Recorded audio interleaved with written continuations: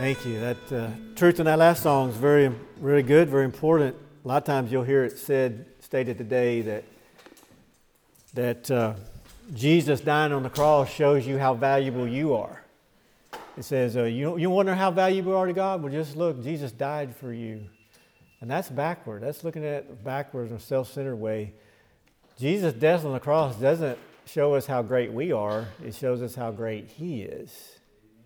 It's not about us. It's about how great He is and His love for us to redeem us. All right, let's look at Mark chapter 14. We are headed through Mark. We're at chapter 14, verse 22. And we are at the point of the night before Jesus' crucifixion. Now, I'm going to state it that way because that's how we think, but the actual detail is this was the evening prior to, but in the way God told the Jews to reckon time, this was the beginning of that next day. 6 p.m. began the following day. And they were observing, it was the day of Passover. They were observing this solemn time that occurred on the 14th day of their first month. And they began it at 6 p.m. And at that time, at the evening time, they were to have a meal together to commemorate the Passover when God freed them out of Egypt. And that is where we're at. Jesus is in the upper room with the disciples observing the Passover meal, and this is the night before He dies the next day. But it is the day of Passover. So Jesus dies on Passover, and then they observe the Passover on the evening before at twilight after 6 p.m. So let's read again verse 22. And as they were eating, Jesus took bread, blessed and broke it, and gave it to them and said, "Take, eat, this is my body." Then He took the cup, and when He had given thanks, He gave it to them, and they all drank from it. And He said to them, "This is my blood of the new covenant, which is shed for many. Assuredly I say to you, I will no longer drink of the fruit of the vine until that day when I drink it new in the kingdom of God." And when they had sung a hymn, they went out to the Mount of Olives. Of course, when they went out to the Mount of Olives, He prayed, and that's when He was arrested. So this was the last thing He did with His disciples before the events of the cross were put into motion. And He observed this Passover meal, and God coordinated all of this because it all had meaning for what Jesus was doing, is that He was about to shed His blood for the sins of the world, and that blood is what was pictured in the Passover meal observance. Israel was to observe it every year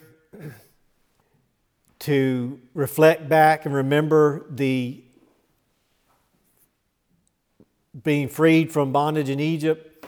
And then this Passover meal is used by Jesus to then institute what we call the Lord's Supper for the New Testament church to observe, to remember the Lord's death for us.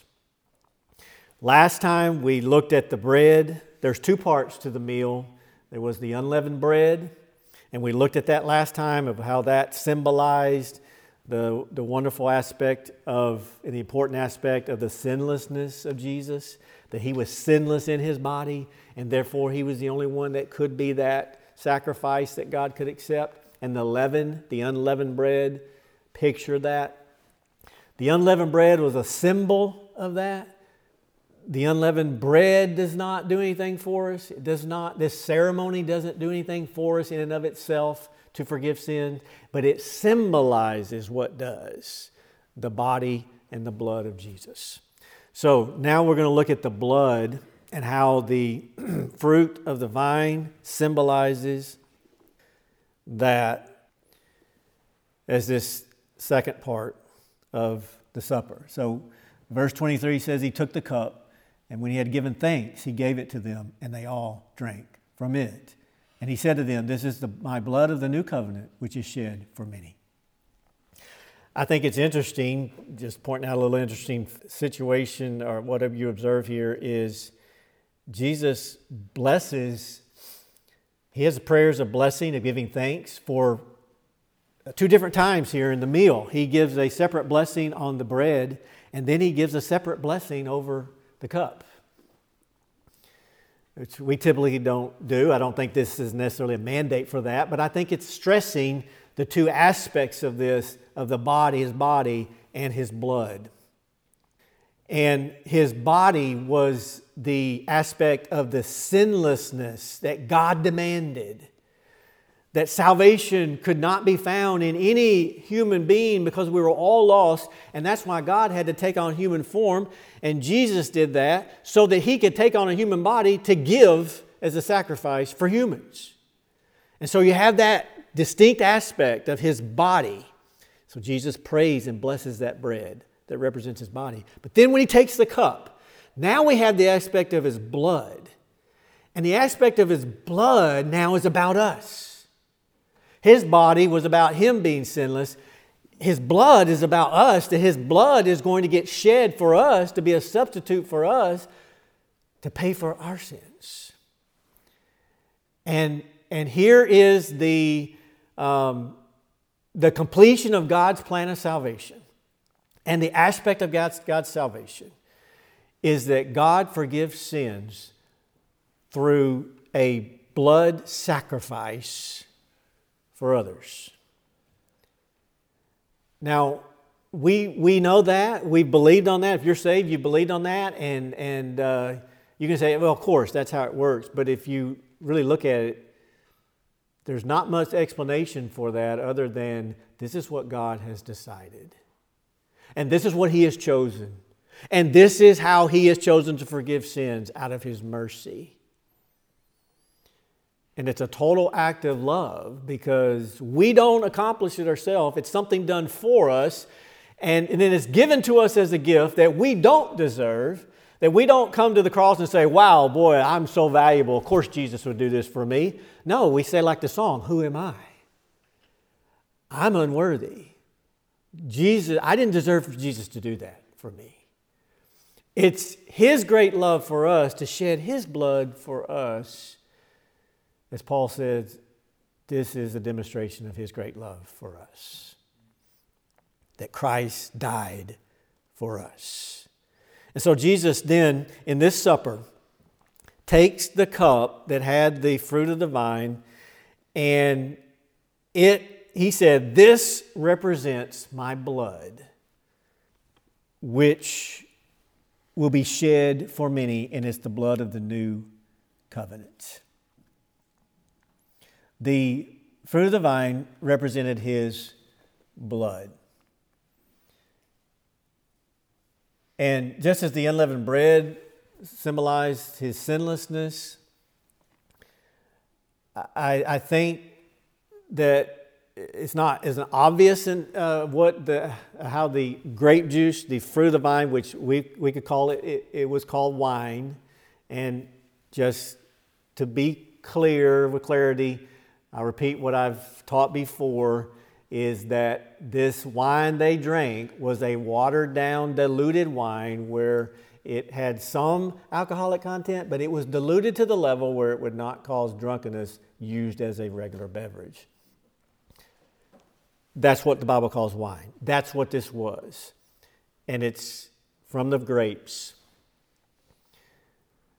I think the choice of that was its connection to Israel, that God long used the vine to picture Israel and said, Israel is my vine. I have planted them. I have made them. And the full or the chief expression of that was Jesus. Jesus was the true expression of Israel. And that's why we have his words in that way in John 14, where he said, I am the true vine. And if you'll be in me, then you will have life. And as saying that, he was saying, I'm the true Israel.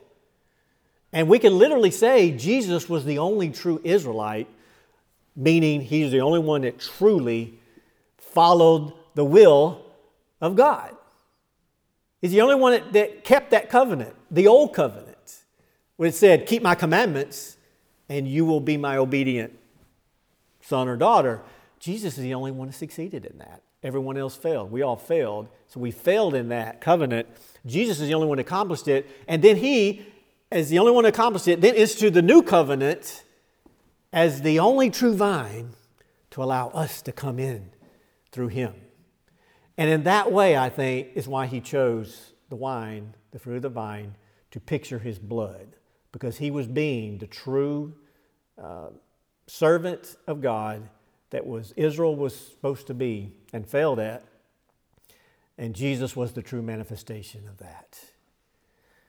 And so he took the fruit of the vine and he said, this represents my blood, and drink this to symbolize my blood. Now let's go back and think of the historical context. This was about the Passover initially. And that dramatic situation where on the last night where God said, I'm now going to free you from Pharaoh, who is stubbornly holding on to you, and you are enslaved to him and you are powerless against him. I'm going to free you through the blood.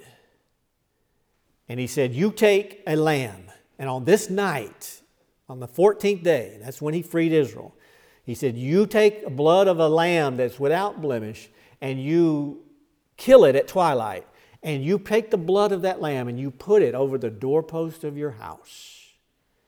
He said, then my angel will come through the land and he will kill all firstborn in a house.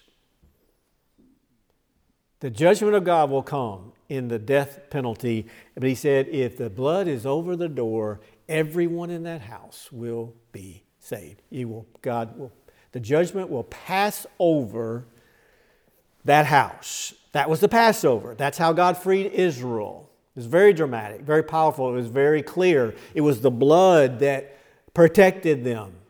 And again, it wasn't necessarily the blood of that animal per se, of that lamb. That lamb could not save them. But it was God's plan of a blood sacrifice that was fulfilled in Jesus, and they were putting faith in that plan, looking forward to it.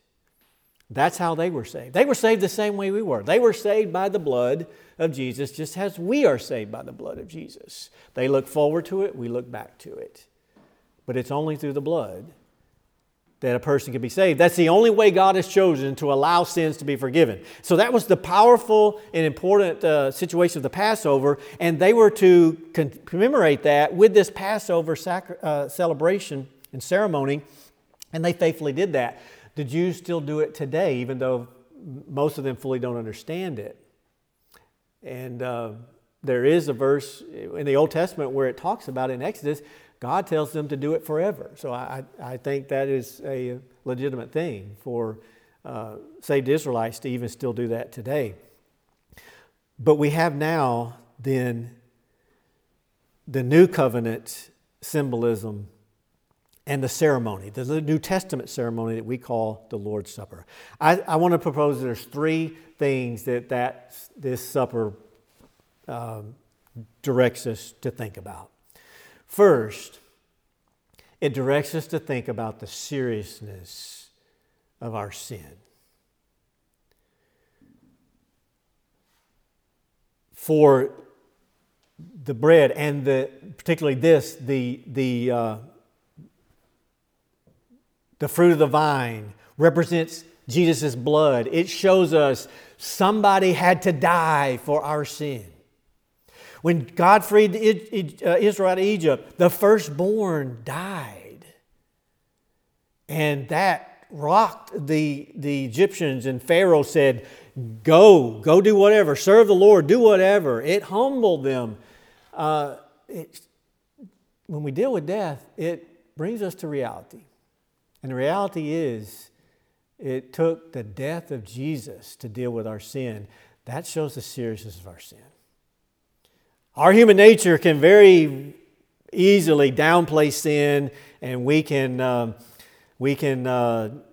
see it as serious as it needs to be. This supper is about keeping us close to that. That first we think about the seriousness of our sin, that it caused the blood of Jesus to be spilled. It took the blood of Jesus to free us and forgive us from our sins. It cost Jesus everything.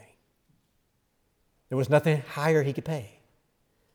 That's the ultimate seriousness of our sin, and this helps us to stay close to that, and the purpose is to stay close to that, of the seriousness of our sin, that it caused the shedding of blood, death of Jesus. Secondly, I think it is to direct us to stay close to the sacrifice of God's salvation. Salvation only comes as a gift. It comes as a sacrifice of Jesus for us.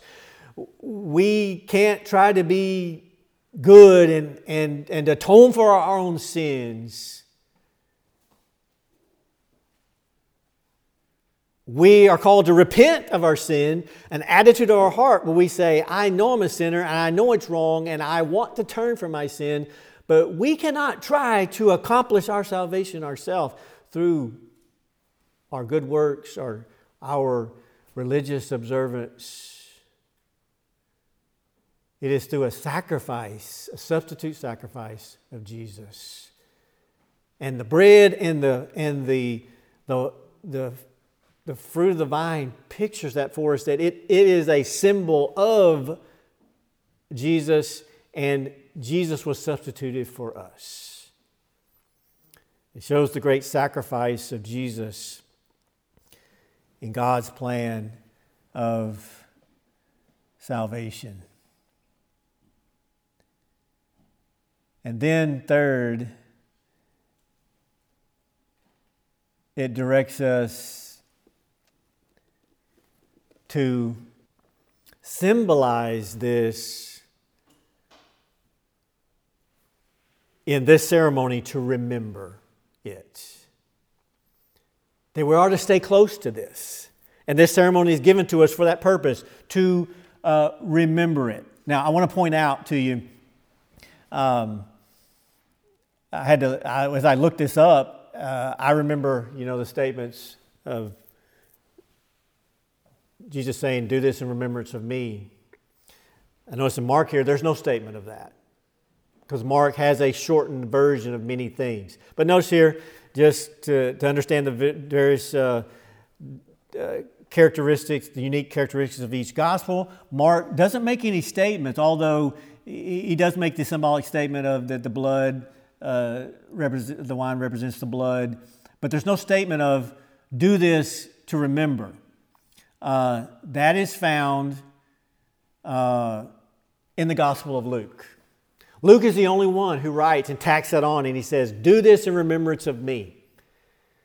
And that's what it's the purpose of. Actually, the fullest statement of it is found by the Apostle Paul in 1 Corinthians, where Paul is teaching on the Lord's Supper, and he says, do you remember on the night of the Passover, he took the bread and he took the cup, and he quotes pretty much verbatim from the Gospels of saying, this is my body, which is broken for you. This is my blood, which is shed for you. And then Paul, he quotes Luke and says, do this in remembrance of me. But then Paul adds and says, as often as you do this, you show forth the death of the Lord until He comes. The statement that is included here sort of does go along with that in verse 25, where Jesus says, assuredly I say to you, I will no longer drink of the fruit of the vine until that day when I drink it new in the kingdom of God. So he states here just a future aspect to it. To look forward to drinking this in the kingdom of God. But Paul says the purpose of the ceremony is to look back in the past and to remember the Lord Jesus dying for us. So it's it's for the purpose of us remembering it. Now, I want to stress that point. It's a symbolic ceremony. There is a misuse of this today, where within Christian worship, it is used and looked at as a saving ceremony. The Catholics do this. They believe it actually atones for their sins, that it actually will forgive their sins. That's why it's one of the 7 sacraments, and the word sacrament in the Latin means saving, a saving ceremony. So they think it actually is a part of how they're saved. And then one of the, it may be the last sacrament, I'm not sure in the numbers, but it's called the last rites. And what they try to do is, before they die, then the moments before a person dies, they try to get a priest to come in and give them communion so that any sins they've done get wiped away, and they think that's going to get them wherever they need to go. So they look at this like it's what takes away our sins, and it doesn't. This is not what Jesus is meaning. This is not what the purpose of it is. It is a symbolic remembrance. But there's various degrees of that. There's some that look at it as salvation. There are others, though, that look at it as it doesn't save us, but it can really help us in our sanctification. Like it gives us spiritual grace. And that's not what the Bible teaches either. It does not give us any spiritual grace or power in any way. It is a symbolic remembrance. Now, it can strengthen our faith. It can strengthen our faith, but it doesn't give us any spiritual substance in dealing with our sin, in any justification or sanctification. It is given to us to remember. That's the words of Luke. Do this in remembrance, that Luke recorded of Jesus. Do this in remembrance of me, so that we will stay close to it and remember what the Lord did for us. And in taking the fruit of the vine, we remember that His blood was shed for us to cover our sins, and that God has said that He will allow that to atone for our sins, and we can have full confidence that we are forgiven through repentance and faith in the blood of Jesus. And when we stand before God in the judgment, with all of our serious sins against us, where we should be sentenced to hell forever, that's where we should go. It'll be the blood of Jesus over the doorposts of our heart that will allow the judgment of God to pass over. And that'll be the only thing that saves us in that moment. Amen. The only thing. The only thing standing between us and God's judgment will be the blood of Jesus.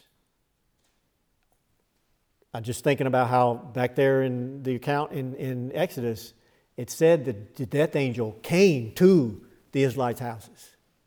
It came to them because they were sinners. It came to their house, but it passed over. Only because of the blood. And only because of the blood will we be saved. It's not because we're special, because we have merit, because we're better than somebody else. It'll only be because of the blood of Jesus. And the only difference between somebody that lives in the presence of God forever and the person that dies in hell forever is that that person repented and trusted on the blood of Jesus. It's the only difference. Of course, that should make a difference in their life now. But that's the only thing that changes the eternal destination. Jesus' statement in verse 25 really piques my interest, that He says that it appears like He does not drink of this at this time, and He then makes a statement, I will not drink it again until I drink it new in the kingdom of God. And that He is setting it aside to the future And that this is what we have looking forward to. This is a future appointment that when the kingdom of God comes, one of the first things Jesus is going to do is observe this supper with us. And that will be when He returns. That's when His kingdom will come. And that's when Jesus is looking forward. For then He will look back and see and then reflect on the work that He did and how we came into His kingdom through His body and through His blood. And we'll all rejoice in His salvation. And this supper is a way, this ceremony is a way to celebrate it and reflect on it and to remember and to worship the Lord and what He's done for us. And so the cup represents the blood. And this is what we're to remember in this ceremony. When they had finished that, they sung a hymn and went out to the Mount of Olives, where He prayed and waited for the soldiers to come. And this was God's salvation that happened on the day of Passover. God orchestrated it that way because it all was to picture that.